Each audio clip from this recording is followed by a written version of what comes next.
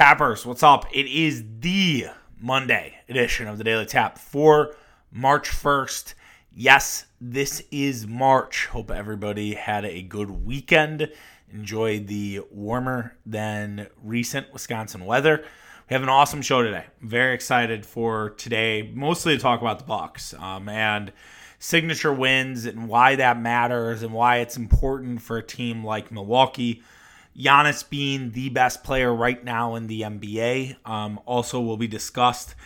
It's Brewer excitement. A few Brewer notes over the weekend during their game against the Chicago White Sox that I thought were worth mentioning.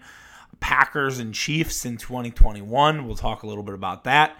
And lastly, like I said the week prior, we're going to bring a little more golf in just because golf is in such a good spot.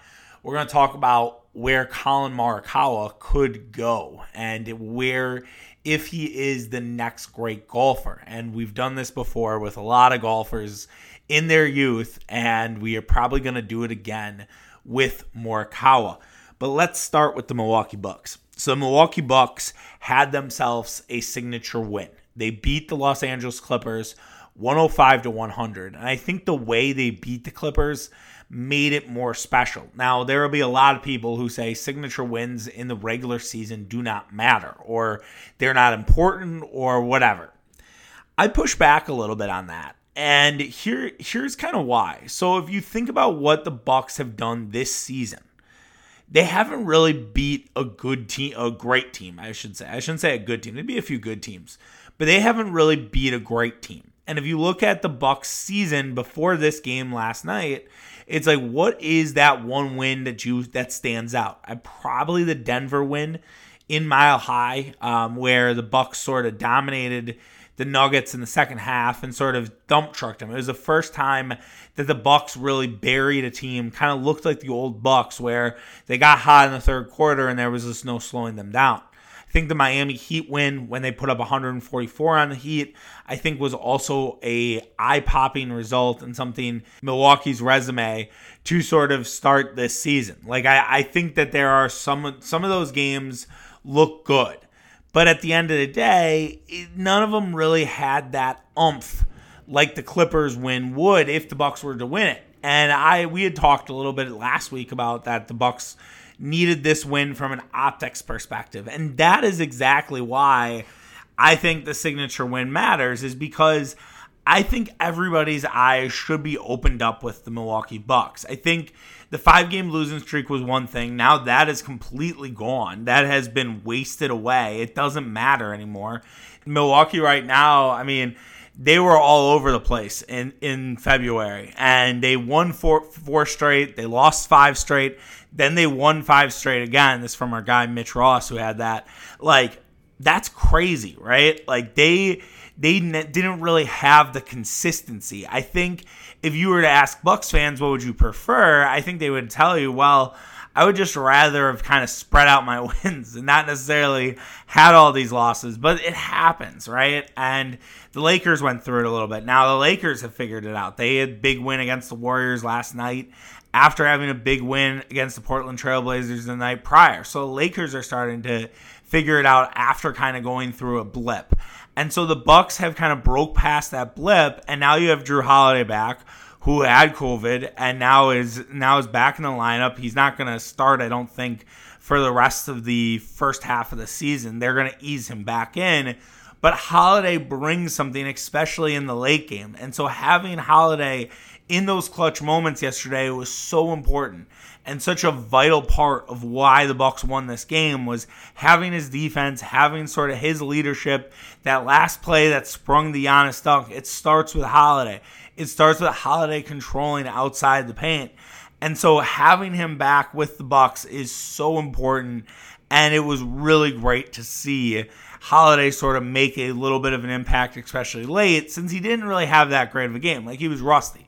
And I don't think any of us are going to, fault him for that, right?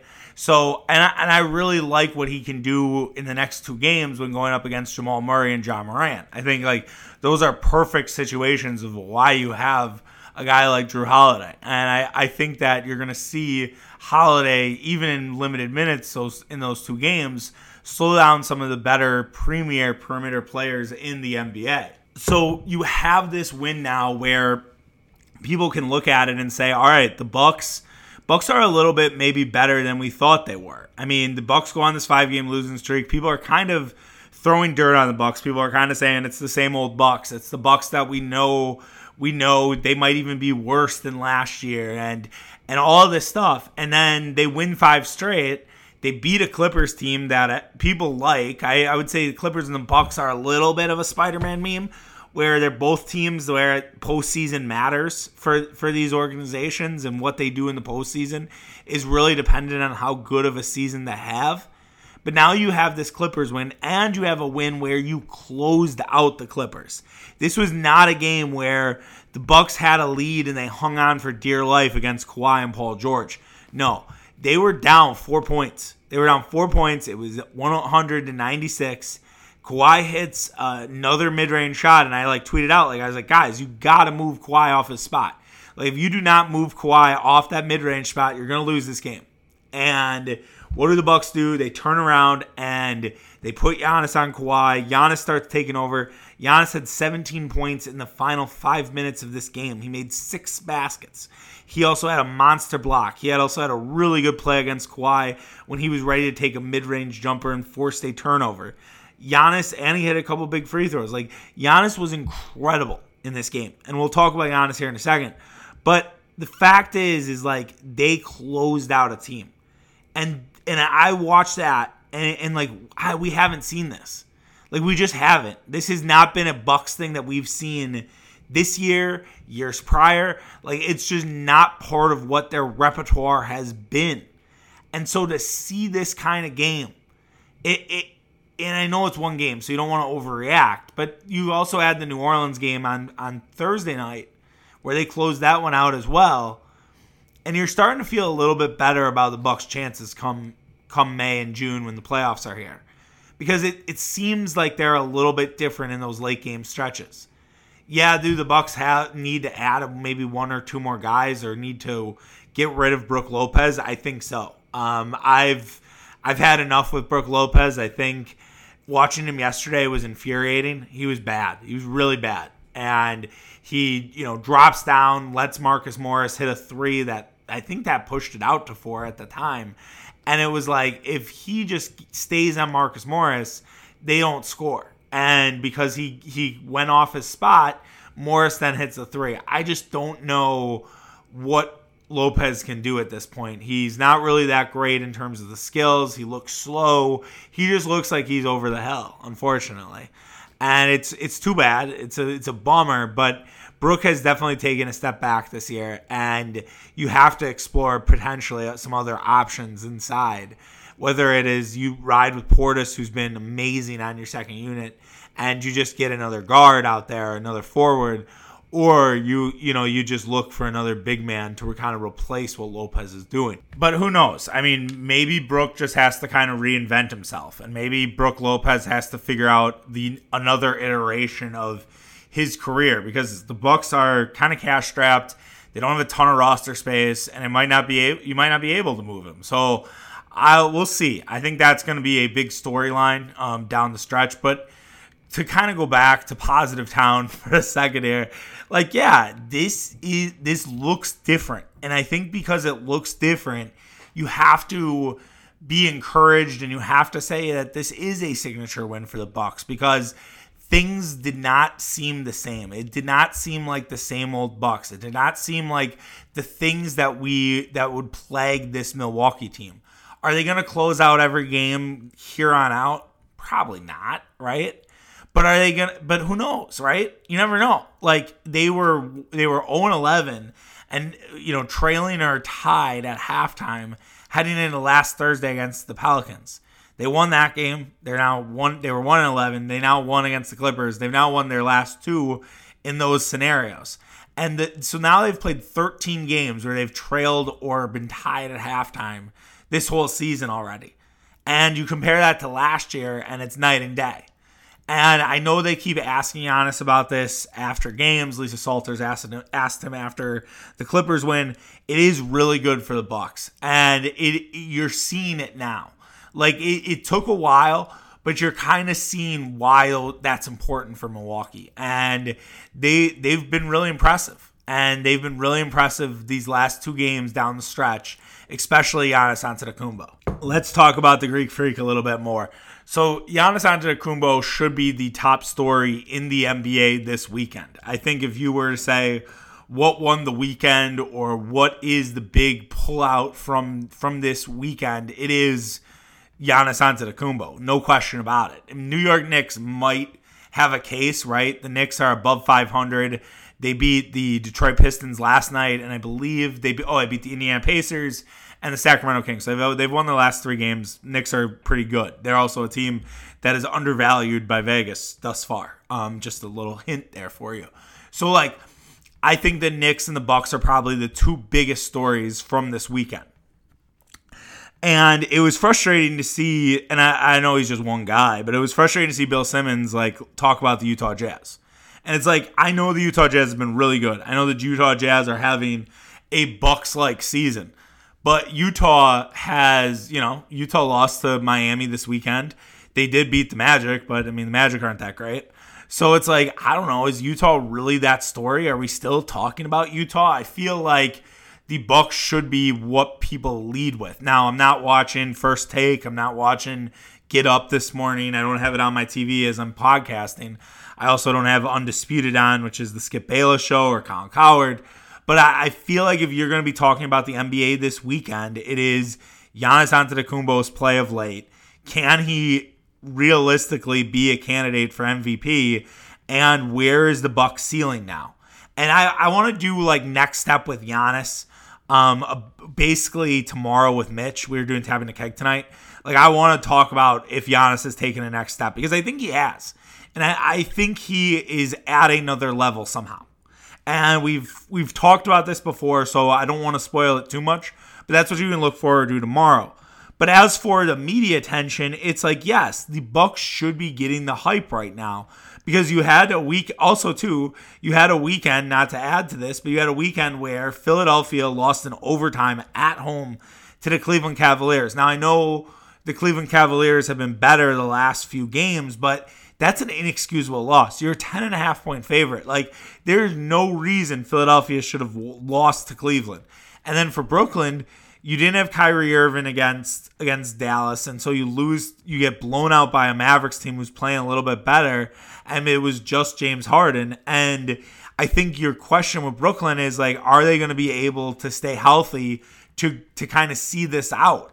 Durant's had that hamstring injury. It's going to keep him out past the All-Star break. I think Giannis now is moved into the team captain role. Or I don't know, is Durant going to still pick guys? I have no idea.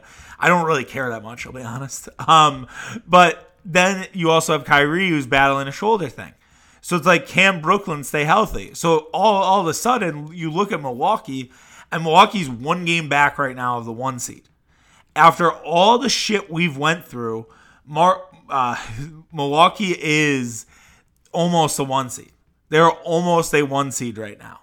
And that will be wild when the dust settles on Thursday night, when the Bucks are the 1 seed in the East heading into the All-Star break. That'd be absolutely absurd, right? The fact the Bucks have been sort of hanging out and they just made their final push. And I said, after their 5-game losing streak, I said, this is the most important stretch of Mike Budenholzer's Bucks career. And he's passed with flying colors. Now, even if they lose to Denver and Memphis, which would be disappointing, it still would be a really strong finish to this first half. You went 5-2 after losing 5 straight. Yeah, you lost the last 2, which suck. But the fact is you are in a really good spot going forward. And I look at what the Bucks have been doing, and if you are still sort of hating on the Bucks at a national level or even a local level, you're just not paying attention. You're not seeing what Giannis is doing. You're not seeing what they're doing late game, the adjustments made. We all talk about how Bud doesn't make adjustments. He held Zion to 10 points in the second half on Thursday. I mentioned this on Friday, but worth repeating. Zion was a monster in that first half. Zion could not be stopped. They completely changed their defense on Zion in the second half. He only scores 10 points. On Sunday, you had Kawhi Leonard going off in the fourth quarter and finding his mid-range spot. You move Giannis on him, and he doesn't score a basket for the final 4 minutes. Mike Budenholzer deserves that credit. So I hope that there are people who are smart enough to sort of say, all right, you know what? I've given Bud a lot of shit, but Bud has done some really good things lately. Because that's what you need to be doing. We'll see, though. We'll see if people are going to react that way, or they're going to kind of stick their feet in the sand and stay in that Bud should not be the coach anymore. Which, the more I think about that, the more it was kind of wild. I do think if things would have continued to spiral downhill, they might have had to look at it a little bit harder. But yeah, it's wild that we were even there with Mike Budenholzer. Now, I do think if they have an early exit in the playoffs, then yeah, Bud's probably going to be gone, and that's going to happen. But I think that's understood by him. I think that's understood by Giannis. I think that's understood by Holiday, Middleton. I think all those people understand it. So yes, the Bucks should be the story of the NBA right now. If they're not, you know what? So be it. And I'm not going to get too wound up about it, but it's classic, right? It's how it goes. And I know the Bucks don't drive the views like other teams. It's crazy, right? Like I looked up before the Pelicans game on Thursday. I looked up like where do the Pelicans stand in the ratings, because I'm like, wow, they get so many national games, and I think we've all talked about it. And they're playing next Thursday night against the Heat. They're on again. They're on TNT that night. And you look, and the Pelicans right now rank 7th in ratings. They actually outrate the Bucks. And so it's like, all right, well, it makes sense. And it also makes sense why people don't want to talk about the Bucks. But I think it's worth mentioning Giannis is on another level right now. We'll talk about that tomorrow in greater detail. Excited to do that with Mitch Ross. All right, let's move topics. Let's talk about the Brewers. The Brewers had their first spring training game on Sunday. They started with a bang. They won 7-2. They hit 5 home runs. The wind was blowing, so it kind of helped. But there were 2 nuggets that I really liked from Sunday. I think they were both from Will Salmon, who's the athletic writer for the Brewers, that Avisail Garcia has lost 36 pounds over the offseason. Still says he's keeping his strength, but he's lost 36 pounds. You also had Eric Lauer, who the Brewers traded for, and Eric Lauer had a shoulder injury where he had a torn capsule in his throwing shoulder. First of all, that sounds brutal. I don't know what that means. I guess that's right around your rotator cuff. Again, not a doctor. We could ask Seth, if Dr. Big Cat, aka, what that looks like. But he basically he thought it was like a strain. It ended up being like a torn muscle. So that's been fixed for Lauer. So now the question is, what sort of excites you more? Is it the Garcia weight loss, or is it the fact Eric Lauer wasn't pitching 100% last year? I kind of lean Lauer here, only because I think if you get like Eric Lauer to be a really good 4th starter, the Brewers' rotation is absurd, or the 3rd starter, right? Like if Lauer or Adrian Hauser have a big year, that makes the Brewers so much better if you expect that Corbin Burns and Brandon Woodruff keep doing their thing, which I do, and I think everyone should. So it's like if you can get Lauer to sort of find it again, and not really even find it again, find it, like hit his potential. He, has not really lived up to it so far. It would make the Trent Grisham trade worth it. Like I know a lot of people look at what Trent Grisham has done for San Diego, and by the way, I think he had a home run in the first spring training game. Like that would at least help aid some of that. I think a lot of people would alleviate some of the Trent Grisham hand-wringing of like, why did we trade Trent Grisham? Because of if Eric Lauer can step up and have a really good year, I think that makes that conversation go away. I don't think a lot of people are talking about that. And then for Avi Garcia, I think it just justifies the signing, and you have to be impressed with a guy like Garcia. Garcia is getting paid $20 million guaranteed for the 2 years. He already got 1. I think there's a club option for a 3rd year. And Garcia took it upon himself to say, I was too heavy last year. And whether that was a quarantine thing or whatever, and said I was not at a good playing weight, and he drops 36 pounds. you got to appreciate that, because he could easily have mailed it in. He could have easily pulled a Bill Hall or Jeffrey Hammonds, or I'm trying to think of another guy who got a big deal and sort of just slugged off. Did Jose Hernandez get paid by the Brewers? I can't remember. I don't think he did. But he was another guy who you could throw into that mix. Or, oh man, I'm trying to think. There are probably other notable names. But Bill Hall is always the one that stands out because he got a big contract, and then it just became nothing after that for Bill Hall. But anyways, back to Garcia. It's like he could have easily just said, all right, whatever, I'll be fat. Like, it's okay. Like, I'll figure this out. Instead, he's like, all right, I'm going to lose 36 pounds. I'm going to keep my muscle. I'm going to keep my strength, which we saw with his home run that went over the batter's eye yesterday. Like, that's awesome. He also had a great throw that nailed a runner at third base. So it's like, this is good stuff. And, like, I think Garcia, while he didn't have like a bad year, he didn't have a good year. He didn't have a standout year. He didn't have a year where it's like, wow, this was a great signing for the Brewers. So if you can get more offensive production out of Garcia on top of bringing back Lorenzo Cain, redemption here from Christian Yelich, you're gonna have some really impressive offense there. And Tyrone Taylor continues to try to make himself known. He had a home run in the second straight game. He had a home run in an inter-squad game as well, trying to get that fourth outfielder spot.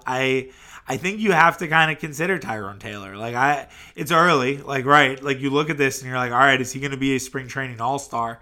And it's just going to kind of, fizzle out. Who knows? And Andy Ashby also had a really good game in the first spring training game. I think there are some that think Ashby and Ethan Small, another Brewer pitching prospect, could be up at some point in 2021. It doesn't seem like they're going to make the big league roster outright.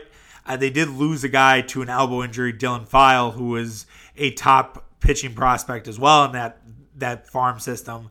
He's going to be out for 3 to 4 months, which sucks. And File, I guess, had a chance at maybe being a part of the bullpen this year for the Brewers, and he won't be at this point. It sounds like the elbow, that's going to keep him out. So it's March. It's going to keep him out till June or July, which probably means he's not going to be ready to roll until August or September. So, yeah, that's where we are right now with the Brewers. I think we're off to a good start, right?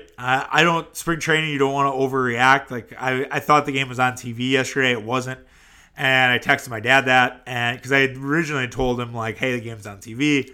And like, oh, it's not. And he's like, it's more symbolic than it is like actual baseball, which is totally true. It's like you're just watching the games because it's like it means summer's close. It means that you're able to watch your team again. And that's kind of what spring training does for you. And yeah, maybe I'm a little too excited about one spring training game where you're like, whoa, Charlie, pump the fucking brakes.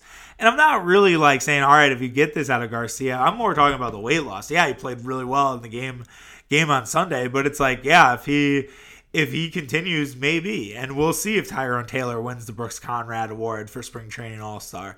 I mean, right now he's in the top, in the running. He is definitely putting his name out there, so we'll see.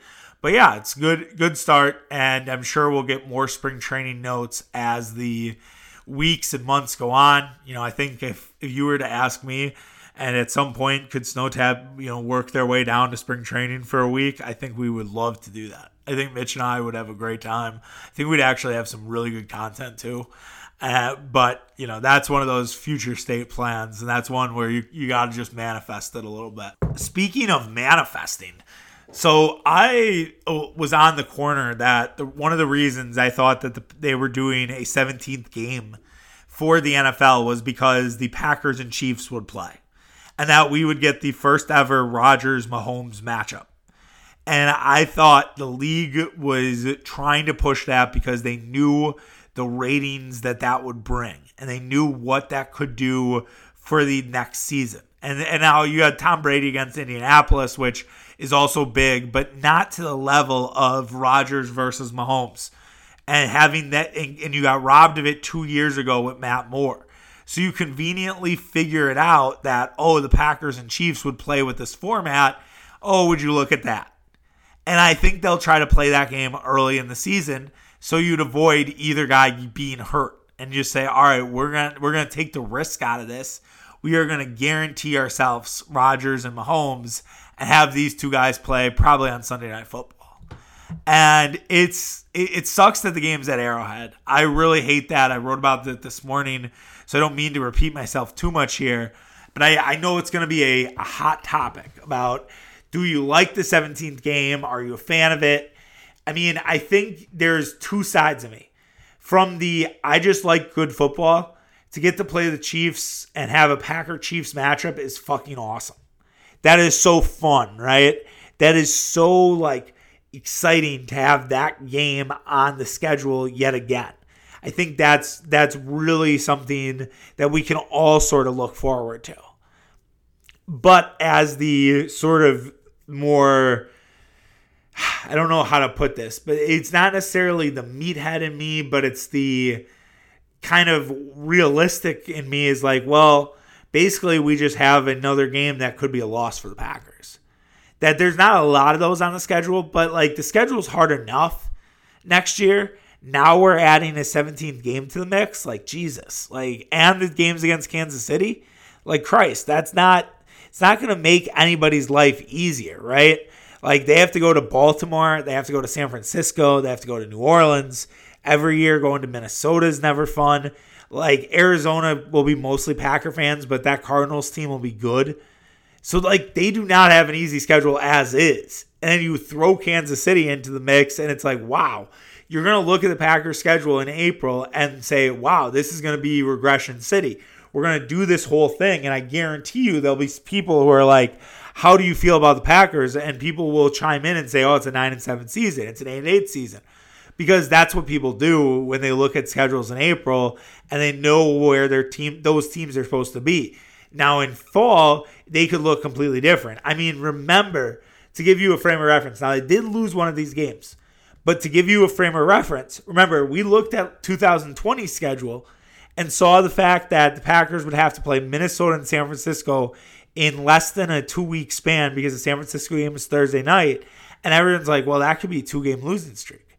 People thought Minnesota would be better. Now, Packers did lose to Minnesota. I think they lost to the wrong team. I think people would say, well, you'd lose to San Francisco on the road. But San Francisco was banged up, and they had COVID stuff. They played San Francisco at the perfect time of the season. I still think they would beat San Francisco in a lot of the different points of the year. Just San Francisco had a year from hell. And I do think they will be much better next season. And I do not look forward to playing the 49ers yet again at Levi Stadium. So I guess the case, if you were to circle back to, I'm mad it's at Arrowhead again because you played the Chiefs already at Arrowhead last year. I think you just point out the fact that this does happen. They played San Francisco in San Francisco last season, and that was because they were playing the NFC West on the road last year. And that's where San Francisco led. Now they're playing San Francisco again because this is their divisional rotation. And last time when they went to the divisional rotation, San Francisco was in Green Bay. Who could forget CJ Beathard leading against Mike McCarthy and the Packers nearly losing, I think, as a double-digit favorite in that game. They pulled it out at the end with a great Aaron Rodgers drive with a Mason Crosby game-winning field goal before things fell apart for the Packers that season. So that's why they're in San Francisco.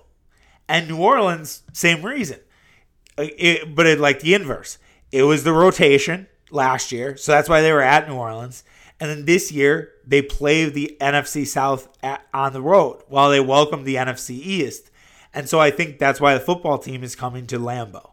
Or if the Eagles were to win the division, which obviously they were a dumpster fire, they would have played the Eagles for the second straight year in Lambeau Field. A third straight year, actually. Think about it, which is crazy. So that just... It's so odd how this works sometimes. It sucks. It sucks that we have to go to Kansas City again.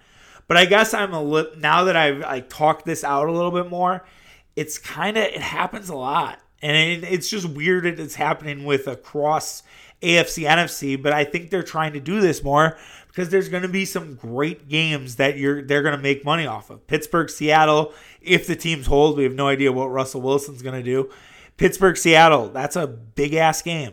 Tampa Bay, Indianapolis, another one that is worth talking about. As Peter King knows, Houston and Carolina could play.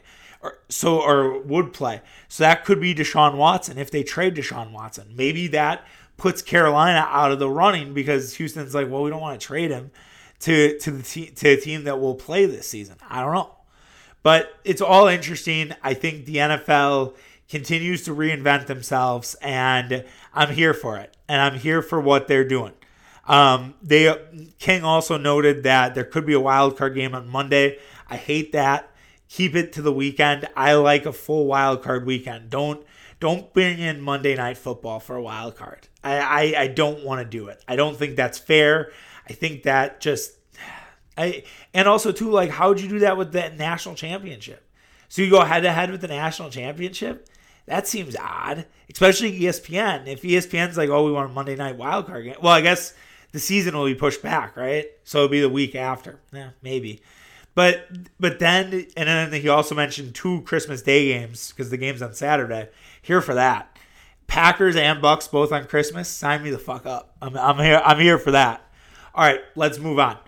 All right, we'll lastly go to some golf. I need to call golf as like a segment because I know it's not a local thing. I said to you guys last week I wanted to start talking about golf a little bit more because I think golf is fascinating almost every week.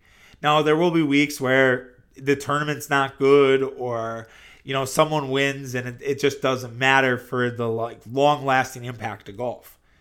But this week was great, and it was a really fun course. You never knew what you were going to get with the course. But at some point on Saturday, Collin Morikawa tamed that course, and he made it his bitch. And every time you expected Morikawa to kind of crumble, you expected Morikawa to maybe make a mistake. He didn't. The dude was ice. And now you look at Morikawa. He's just turned 24. He's now won a World Golf Championship. He's won a major. He has 4 wins plus a major, and I think the only guys to do that before 25, it's Tiger, it's Jack, it's Arnie, it's Rory, and it might be somebody else. I think there might be Sam Snead. There might be another guy. He is in rarefied air. And so you kind of wonder if Collin Morikawa is the future of golf. And we've done this before, though. So, like, it's like, yes, there was a potential that Collin Morikawa is like the next great golfer, and that we are witnessing like the start of where he is. And he's definitely a guy that you look at the Masters and you say he should be one of the favorites. He should be in the mix. But we also have done this before with guys like Jordan Spieth, where we thought Jordan Spieth was going to be the next guy. We thought Jordan Spieth, it was next up. I mean, the guy won 3 fucking majors, and then he just fell off a cliff. And he's tried to get it back, and he was great. He didn't play. I don't think was he in this tournament? I can't. If he was unforgettable. He might not have been because his world golf ranking's pretty low because he struggled for 3 years. So, but he had a really good Genesis Invitational. He obviously Waste Management, Pebble. Like, he's put together good golf, and I expect him to contend at the Masters. I think it'd be foolish not to think Spieth can't contend at Augusta in a couple months. But he fell off. So you look at a guy like Morikawa, and it's like, can he kind of avoid that? It's hard. Golf's difficult, man. Golf is difficult. It's hard to stay that good. And that's what made Tiger Woods so fucking special. And it was awesome to see all the red and black out there. It was such a great tribute, such a great nod to Tiger. And, you know, he is so revered in that community. And Morikawa's comments after winning, talking about what Tiger meant to him and how important he was, and it's just everything why I love golf right now and why I want to talk about golf every Monday, because I think it's worth it. I think that's where Tiger has made golf to where it is today. Tiger has ushered in this generation of golf. If it wasn't for Tiger, we would not be having conversations about golf every week.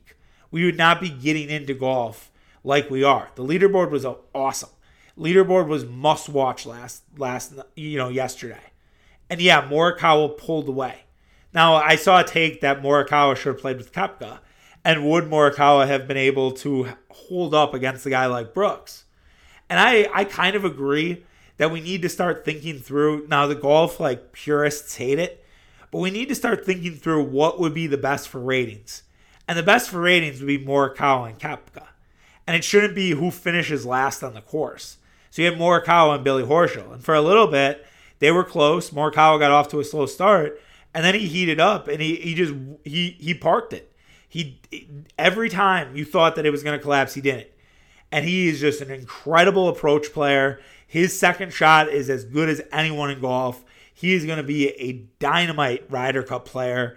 I think he's a guy that can contend at every U.S. Open going forward. His game is built for a U.S. Open. And so the question is when will we sort of start talking about Collin Morikawa like we used to with Jordan Spieth? I think we're kind of there.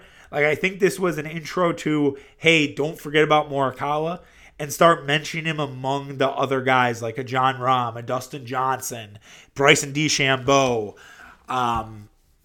Justin Thomas. That's where Morikawa needs to be into that golf conversation. So huge win for him. Now you have the Arnold Palmer Invitational. It's not as deep of a field as it's been in the past, but it's a really good one. It's kind of weird now because you have the Arnold Palmer, which is a revered it's a well-liked, it's a very important tournament just based on, who Arnold Palmer is.